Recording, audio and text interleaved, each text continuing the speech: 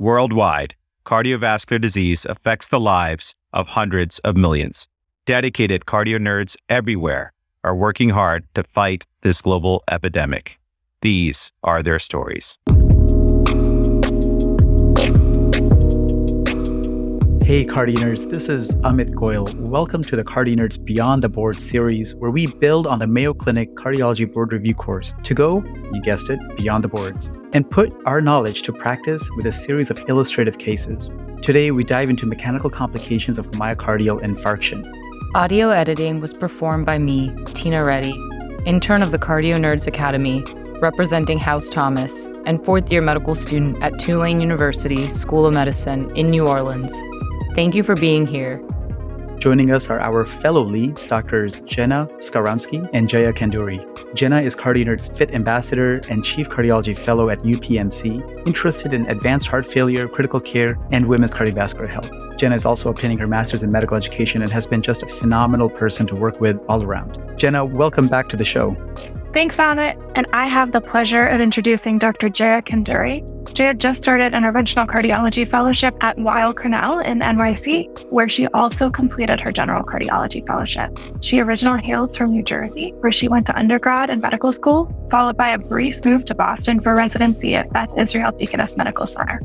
Thanks, Jenna. We are joined by Master Educator, Dr. Jeffrey Geske. Dr. Geske is an advanced cardiovascular imaging specialist at the Mayo Clinic, where he also serves as the Cardiology and Vascular Medicine Course Director of the Mayo Clinic Alex School of Medicine, and as a co-director of the Mayo Clinic Cardiovascular Board Review. After completing college at the University of Minnesota, Dr. Geske joined the Mayo Clinic for medical school, where he remained for residency, cardiology, and imaging fellowships. Dr. Geske, we are so honored to have you join the Cardio Nerds. And before we dive in, would you like to share with us what kept you at Mayo Clinic and the great state of Minnesota all these years?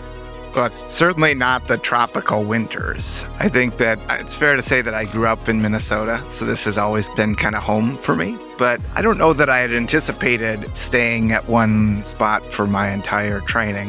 When I came here for medical school, I did not know that I was going to end up in cardiology. That maybe it's going to be a surgeon, or I don't know.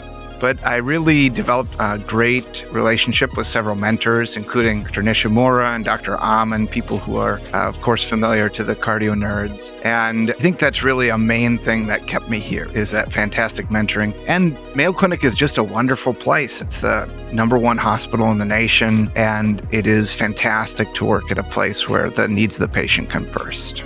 Amazing. Thanks for sharing. I didn't realize you were from Minnesota, so that also explains that. All right. Well, let's get started with the case. So we have some recent acute myocardial infarctions cases our cardio nerds have cared for around the hospital, and we're hoping to get your thoughts on them. Our first case is Mr. Stemme. He's a 68-year-old man with a past medical history significant for hypertension and hyperlipidemia. He was walking his dog on a Saturday morning when he began having 8 out of 10 chest pain that felt like pressure and was associated with diaphoresis and nausea. His pain improved but didn't remit when he got home to rest, and he was brought by EMS to the emergency department. On arrival, his heart rate was 110 beats per minute and blood pressure was 90/50. He was found to have an anterior STEMI on EKG. The ED resident called the cardiology fellow on call and asked about getting IV metoprolol in the meantime. Dr. Geske, putting yourself in this fellow's position, what are you thinking about for this patient and why are you thinking it? I think this is a scenario that comes up a fair amount. You know, when you think back to learning the very basics of care for MI, right? We thought of Mona or Mona B or kind of these initial medicines that we'll use for care of MI. But there's some things about this case that bother me.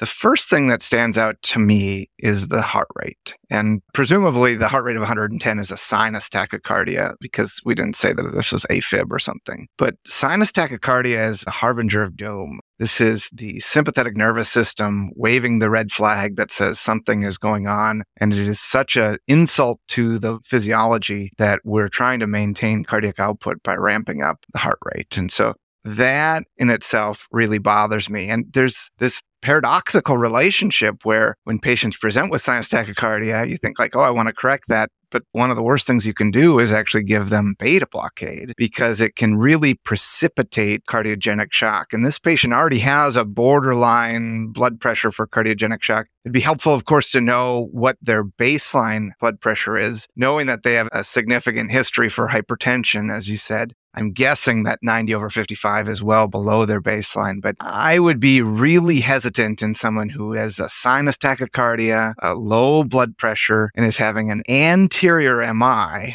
to institute IV metoprolol. I think there's a lot of other ways that we could think about preserving myocytes, and I worry that IV metoprolol would actually precipitate cardiogenic shock. Awesome. Thank you. Yeah, my favorite EP attending always says that his most intimidating rhythm is sinus tachycardia because he always says that's a harbinger of doom. So I love that you both say the same. Well, Mr. Stemmy gets taken to the cath lab and he's found to have a proximal LAD culprit lesion with TIMI 0 flow. During his PCI, his blood pressure drops to 80/49. His heart rate remains in the 110s and he has a new 4-liter oxygen requirement. Aside from the ongoing PCI, what kind of support should we offer to this patient? What's the evidence base for mechanical circulatory support, for acute myocardial infarction circulatory support? Well, even though this patient has been revascularized, we can see that their hemodynamics are actually worse. And that's not too surprising, knowing that they came in with an anterior MI, sinus tachycardia, and hypotension to start. And even though cardiogenic shock occurs in a minority of acute myocardial infarctions, only like 10%, we see that it accounts for 70 to 80% of the mortality associated with acute MI. It's really a villainous process. And I think that makes it ripe for board review questions, as well as just for your practice, knowing what to do in these patients who are so critically ill. And there's been some trials looking at this. We already mentioned that we tend to avoid beta blockade because in patients with borderline hemodynamics, high-dose protocolized IV beta blockade actually increases the risk of cardiogenic shock. But then once you have someone who's actually having shock, we know that revascularization comes up. This person went to revascularization, but timing of revascularization has been looked at. And the SHOCK 1 trial really showed that in patients less than 75 years of age, those are the patients that really benefit most from early revascularization. I'll be honest, my practice, I would take in virtually all patients who are clinically appropriate to earlier revascularization, even those greater than 75. To your question about mechanical support, what sort of data do we have about that? We talked about the SHOCK 1 trial, so what would come next? The SHOCK 2 trial. And the SHOCK 2 trial was looking at use of balloon pumps in non-rupture cardiogenic shock. And get this, it was a negative trial. So at 30 days and 1 year, they didn't see mortality benefits in those patients treated with intra-aortic balloon pump. So you'd think, okay, well, the guidelines then are going to say don't use balloon pump. But how that's trickled down into guidelines is really fascinating to me. The US guidelines, which were published in Circulation in 2013, they say class 2A for intra-aortic balloon pump, support people who are sick.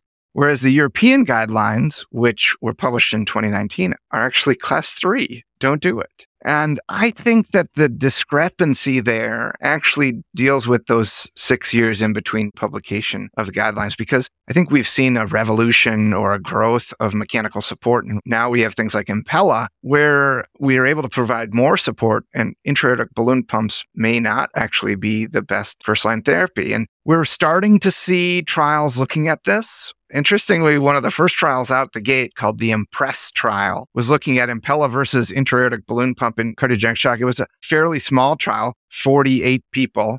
Compare that to the greater than 45,000 that were in the COMMIT trial. So this is a small trial, and it was a negative trial as well. There's no difference.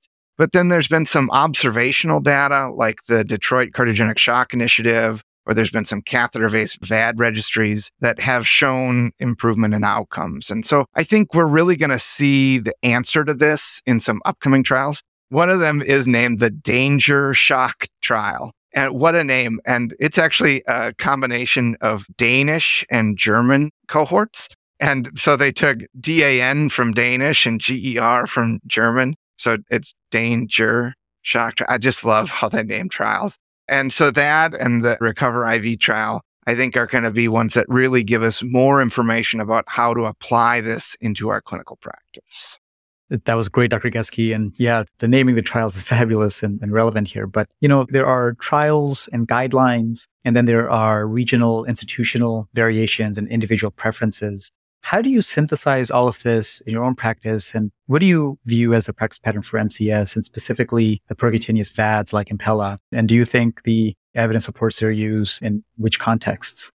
It's a great question, particularly in this case where guidelines are discrepant. So how do we implement this into practice? I would say in Mayo Clinic's practice and in our ICU, we're seeing a gradual increase in mechanical support use of Impella, but it really ends up being a multidisciplinary decision. And the patients that we have a lower threshold to use this in are going to be perhaps a young patient who has a delayed presentation for MI and is going to be someone who's potentially transplantable, or perhaps someone who comes in not with an MI, but with fulminant myocarditis and has profound cardiogenic shock and is again going to be someone who's more likely to be transplanted or be served best with destination therapy. In perhaps an older patient or someone who transplant is less on the horizon, I think that the jury's a little bit out about what to do with those patients, and clinical judgment comes into play, whether to use a balloon pump or greater level support. And I, for one, am looking forward to how these upcoming trials will shape the guidelines and give some clarity to that. Thank you, Dr. Geske. That was awesome. It's really helpful to hear, like you mentioned, when there are discrepancies in practice, how each institution handles the data. But as you also mentioned, hopefully we'll have a lot more data coming up to help guide our decision making. Okay, let's move on to case 2 with our next patient, Miss Stented, who is a 72-year-old woman who was presented to the emergency room with 2 hours of unremitting chest pain, lightheadedness, and nausea with one bout of non-bloody, non-bilious emesis. She was given nitro by EMS with some improvement in her chest pain, but resultant hypotension to 75/45. On physical exam, she was noted to have an elevated JVP as well as an S3 on cardiac auscultation, and she is statting 100% on Brumair. Dr. Geske, what are your thoughts on the initial diagnosis of this patient, and what are you looking for on physical exam in addition to what we already know? Thanks. I like this because we're getting the physical exam even before the EKG, which is how I still think about patients, even though oftentimes in the ER, the EKG is almost like an additional vital sign. In this patient who comes in with hypotension, elevated JVP, and clear lungs, I'm really thinking about an RV infarct. And there are some other things here that clue us in. One is the hypotension that resulted from nitroglycerin. And in RV infarct, we know that patients are profoundly preload dependent. And the venodilation that's associated with nitroglycerin, even though it's something that helps with angina because it reduces myocardial wall tension and therefore reduces myocardial oxygen demand, can rather strikingly drop blood pressure in an RV infarct. And even though patients may have elevated neck veins, they're actually in need of fluids because the LV is underfilled. And so LV or systemic preload is low. And another thing that clues me in, even though it's not a part of that classic triad of hypotension, clear lungs, and elevated JVP, is some of the GI symptoms here. So I think nausea and emesis, while they can go along with any MI, frequently do pair with RV infarct. And so this is someone I am eager to get an EKG, and not only just a plain EKG, I would be there when they came to put the leads on, and I'd make sure that they got right-sided leads because I'm looking for ST elevation, not only in lead V1, which is going to be, to the right of midline, but also in right-sided leads, something like V4R, because ST elevation in those leads is going to be the most sensitive ECG marker for RV infarct, which is really where my clinical suspicion is based on this clinical scenario. That's awesome. And like you said, it is super important to actually pay attention to the physical exam in this situation. So our patient did end up getting an EKG eventually and was concerning for an inferior MI, as you suspected. So she is taken immediately to the cath lab. And in the case, she is found to have an acute proximal RCA with ruptured plaque and TIMI-1 flow. And the RCA is noted to be a dominant right system. During PCI, her hypotension resolves, but she develops a Mobitz type 2 heart block on telemetry. Dr. Geske, should we put in a temporary pacemaker in this situation?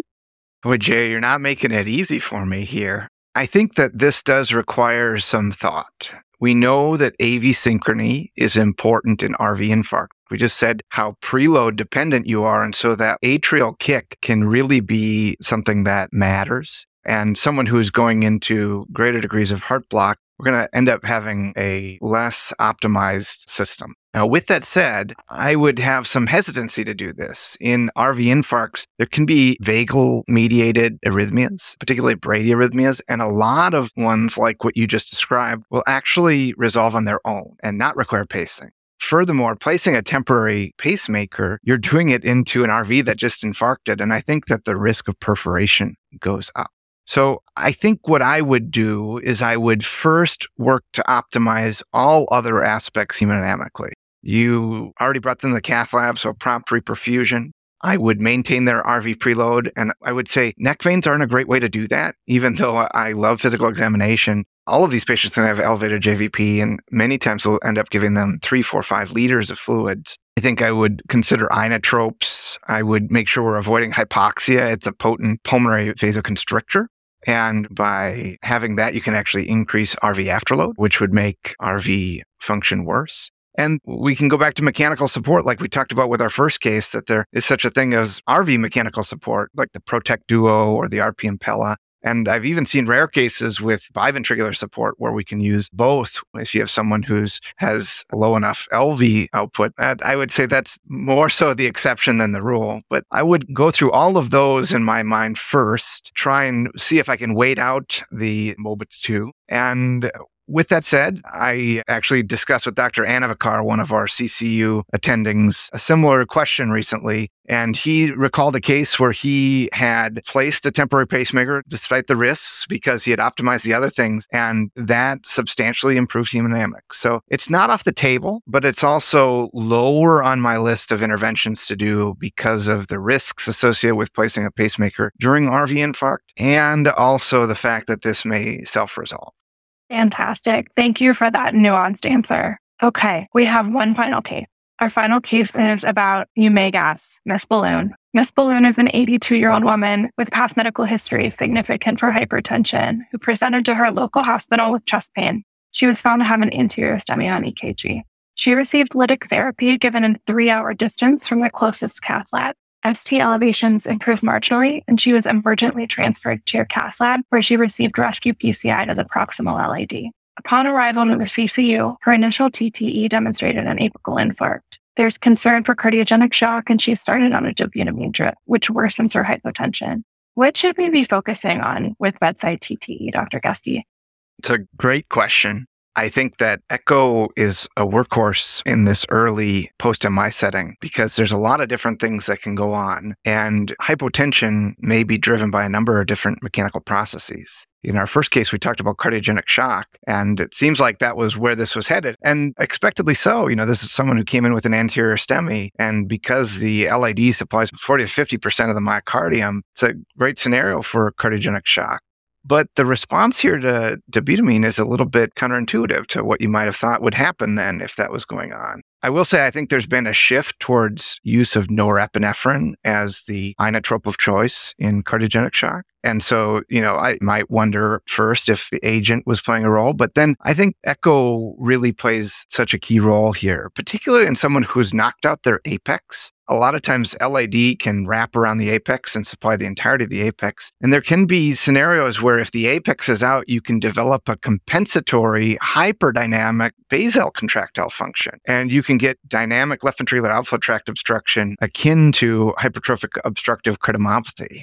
And you might say, listen, that sounds like such a unique scenario, great for a case report, but why talk about it? Why focus one of our, discussions on that particular aspect? And I think the reason it's because the treatment differs so much, right? In cardiogenic shock, we're focusing on support through inotropes. But if your problem that's resulting in hypotension is actually hyperdynamic vasocontractile function, inotropes can make it worse. And the treatment is actually beta blockade. That thing that we said we don't do in cardiogenic shock? So I would approach this by clarifying if that really is what's occurring. Is there dynamic left ventricular outflow tract obstruction? Since this person has been reperfused, I would think about beta blockade. I'd be cautious. I probably wouldn't give them a giant slug of IV beta blockade, but I would, you could think about esmolol as a way to have something that's quick on and quick off. Or if you're really concerned, you could also give them phenylephrine. Phenylephrine could improve blood pressure. It also increases afterload. And so what the correct mix of things to do is dependent upon your echocardiographic diagnosis. And, there are other mechanical complications beyond dynamic outflow tract obstruction and cardiogenic shock, and we'd want to make sure that we rule out those as well. Awesome. Thank you. That's such a wonderful example of how Echo First is really impactful in the way that we treat our patients. I don't know that I had this on my differential as a resident overnight in the CCU while I was still in residency. So hopefully we can change that for a few listeners. So this patient stabilized with initial management, and she actually began physical therapy about 3 days later when she became acutely hypotensive and dyspneic. What should we be looking for on physical exam for this patient to help distinguish her pathology? Oh boy, the hair on the back of my neck is standing up. I get chills. We have an elderly woman with her first anterior MI on hospital day 3 becoming unstable. Bells should be going off that this is the scenario for rupture. And rupture post-MI really happens days 3 to 5 is kind of the peak. This is when neutrophils are dumping their contents and the myocardium is transitioning from a nice, supportive myocardium to smushed peas or mashed potatoes. The consistency of the tissue and the tissue integrity is so much lower. And right on the border between healthy tissue and mashed potatoes, right at that ischemic penumbrum, is where tears occur. And so I want to know, where is she tearing? And I think you have to have a high index for suspicion. I think you have to move quickly because with each of the rupture locations, time is of the essence. And so if we're playing the odds and you say, well, which rupture location ruptures most? That's going to be the free wall. So the free wall is the greatest site of rupture, with the other two being VSD or papillary muscle rupture. And from the scenario that we have so far, I actually don't know. There are certainly clinical things that make these seem more like one than the other. So free wall rupture, if it's partial, may present just as a vagal event that heralds that initial tear. And then an echo that reveals a new pericardial effusion should raise suspicions for incomplete rupture. Unfortunately, sometimes the initial presentation for free wall rupture is PEA arrest, and survival through that event is abysmally low. Whereas if it's recognized soon enough, with, say, that pericardial effusion, and you can whisk the patient down to surgery, they may survive the event. Mortality there is still high, but the quicker you can get them to surgery, the better. What about VSD? VSD is, again, the same sort of risk factors: advanced age, female sex, first MI with lack of collaterals. These patients will present with hypotension, chest discomfort, dyspnea, but they have a really harsh systolic murmur. Sometimes grade 4, there can be a palpable thrill. And these patients can either be laying down or sitting up. While VSD places increased flow through the lungs, it is oftentimes not such dramatic flow that it puts them into flash pulmonary edema. Say you had a Swan-Ganz in place, you might see an increased V wave in a VSD. Maybe that's what the V stands for. V wave SD. I don't know. Probably not. But that is not specific to a VSD. You can actually get a V wave from a papillary muscle rupture. And the V wave in a VSD is from the increased flow through the pulmonary circuit, whereas the V wave in a papillary muscle rupture is from the regurgitant flow through the mitral valve. But one thing that you can find on a right heart catheterization to confirm a VSD would be a step up in the right ventricle. And I think your point, echo first, let's make the hashtag continue to trend, is really a key thing here. But knowing where to look and what you're looking for is important because sometimes a VSD can be tricky to identify. It can be in different locations. I think of like 2 flavors to VSD. There's the inferior septal flavor. This tends to go along more so with RCA infarcts. And that is a nastier variety. Because the inferior septum is right near the valves and the conduction tissue, it tends to have worse outcomes. In someone who presents like this patient with an anterior MI and they've knocked out their apex, you can actually get an apical VSD. And if you're not looking for it on echo, you can actually miss it. It may seem like, really? But you need to really fan through the septum and color through the septum to find it. Now, the third rupture type is that of papillary muscle rupture. And I think a key thing about this, it's the only one of the 3 ruptures that actually happens with end STEMIs as well. You think with VSD and free wall rupture that it's a transmural infarct. But for papillary muscle rupture, because the papillary muscles are a subendocardial structure, it can be either an NSTEMI or obviously a STEMI as well that can disrupt the papillary muscles. And these patients, they'll have a V wave, but they're going to look different. Humans don't tolerate sudden torrential MR very well. So I always think if you have a patient who's sitting bolt upright in bed in flash pulmonary edema, that's someone that I think about papillary muscle rupture. And they may or may not have a murmur, which, you'd say, well, hey, listen, there's a lot of MR. Shouldn't there be a loud murmur? There's a loud murmur with VSD, even said it could feel a thrill. But sometimes in papillary muscle rupture, when you break the valve and it's this wide open hole, there may even be no murmur. And the side of me that tends to simplify things, because this can be a lot to think about when someone is critically ill and rapidly declining. I just think about whistling. When you whistle with a small hole, you can get a loud sound. But when you whistle with a big hole, like try and whistle with your mouth wide open, you're not going to get a loud sound. And that's the same thing for when you break the mitral valve. Torrential MR may have no sound. And so don't necessarily use in these cases where you have an elderly woman presenting with her first MI, particularly an anterior MI, now 3 to 5 days post-infarct with a sudden clinical change. As much as I love physical exam, in that scenario, we need to go straight to the echo because you don't want to waste time. You want to identify where the site of rupture is so that you can take action. Thanks, Dr. Geske. So as we suspected in someone with a large anterior MI, and after pretty thorough interrogation on transthoracic echo, we actually were able to see some flow at the apical septum concerning for an acute VSD. So knowing this information, Dr. Geske, how should we manage this patient? Does she need some time to cool off and allow her tissues to fibrose a bit? What is the appropriate management in this situation? And in the alternate situation, what would we do if she actually had a papillary muscle rupture?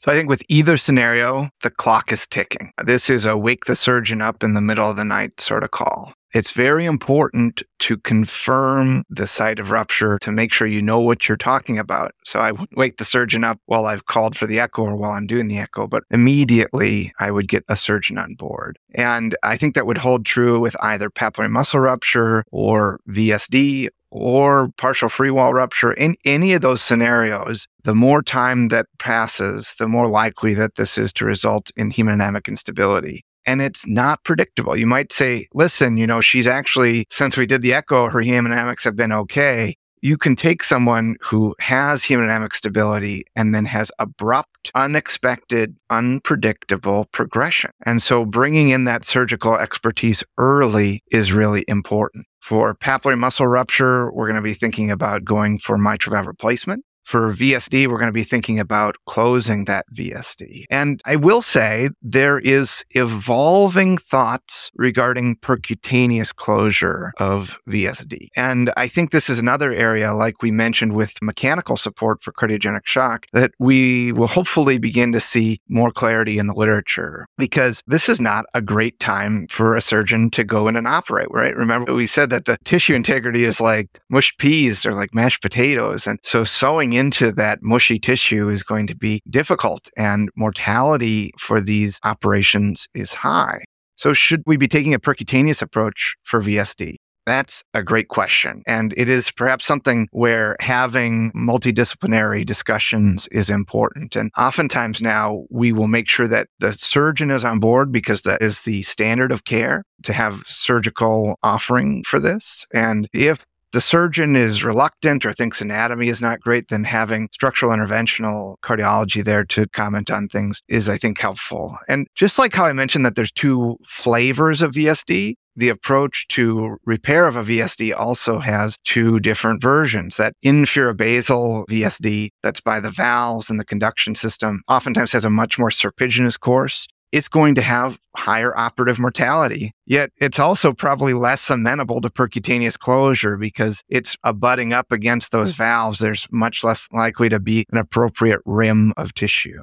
So I think in someone with an apical VSD like this one, I would want to know about their operative candidacy. I would want to have the surgeon view the images. I would want to know the size of the defect. A larger defect makes me perhaps lean more towards surgery and less towards percutaneous closure. And I would want to make sure that we've all had a discussion about this. But it's a rather quick discussion. It's kind of shoot from the hip sort of stuff because time really matters here. Sometimes the question will come up, say the surgeon says, yeah, let's go. Should we stop at the cath lab on the way down there to make sure that the stent that was just placed is okay? And I think in the vast majority of times, the answer to that is no, because that adds unnecessary delay. Similarly, should we be placing a balloon pump? Should we be implementing mechanical support? Maybe. I think you need to evaluate the patient's hemodynamics and decide as well if this is going to cause delay in operative intervention. If it's something that, the surgeon is coming in and they're prepping the OR, and while they're doing that, you can keep the patient more stable by doing a balloon pump, great. If it's something that is going to delay getting to the OR for definitive management, I don't think it's probably the right choice. So you have to play that by ear. You have to know what your resources are. But I think time really matters. Wow, well, this has been just a phenomenal discussion. Really challenging cases, and at times, like Dr. Geske said, hair-raising. I think when you come across post-myocardial infarction complications, it puts together so much of what we all love about cardiology, right? There's interventional, there's prevention in terms of trying to prevent these things from happening in the first place. There's multimodality imaging, critical care cardiology, interesting pharmacology, MCS, advanced heart failure. Everything sort of comes together at this epicenter. So this has been just a phenomenal start to the CardioNerds Beyond the Board series. Dr. Geske, thank you so much for your expertise. And to Jaya and Jenna, thank you for leading this episode. Thanks for having me.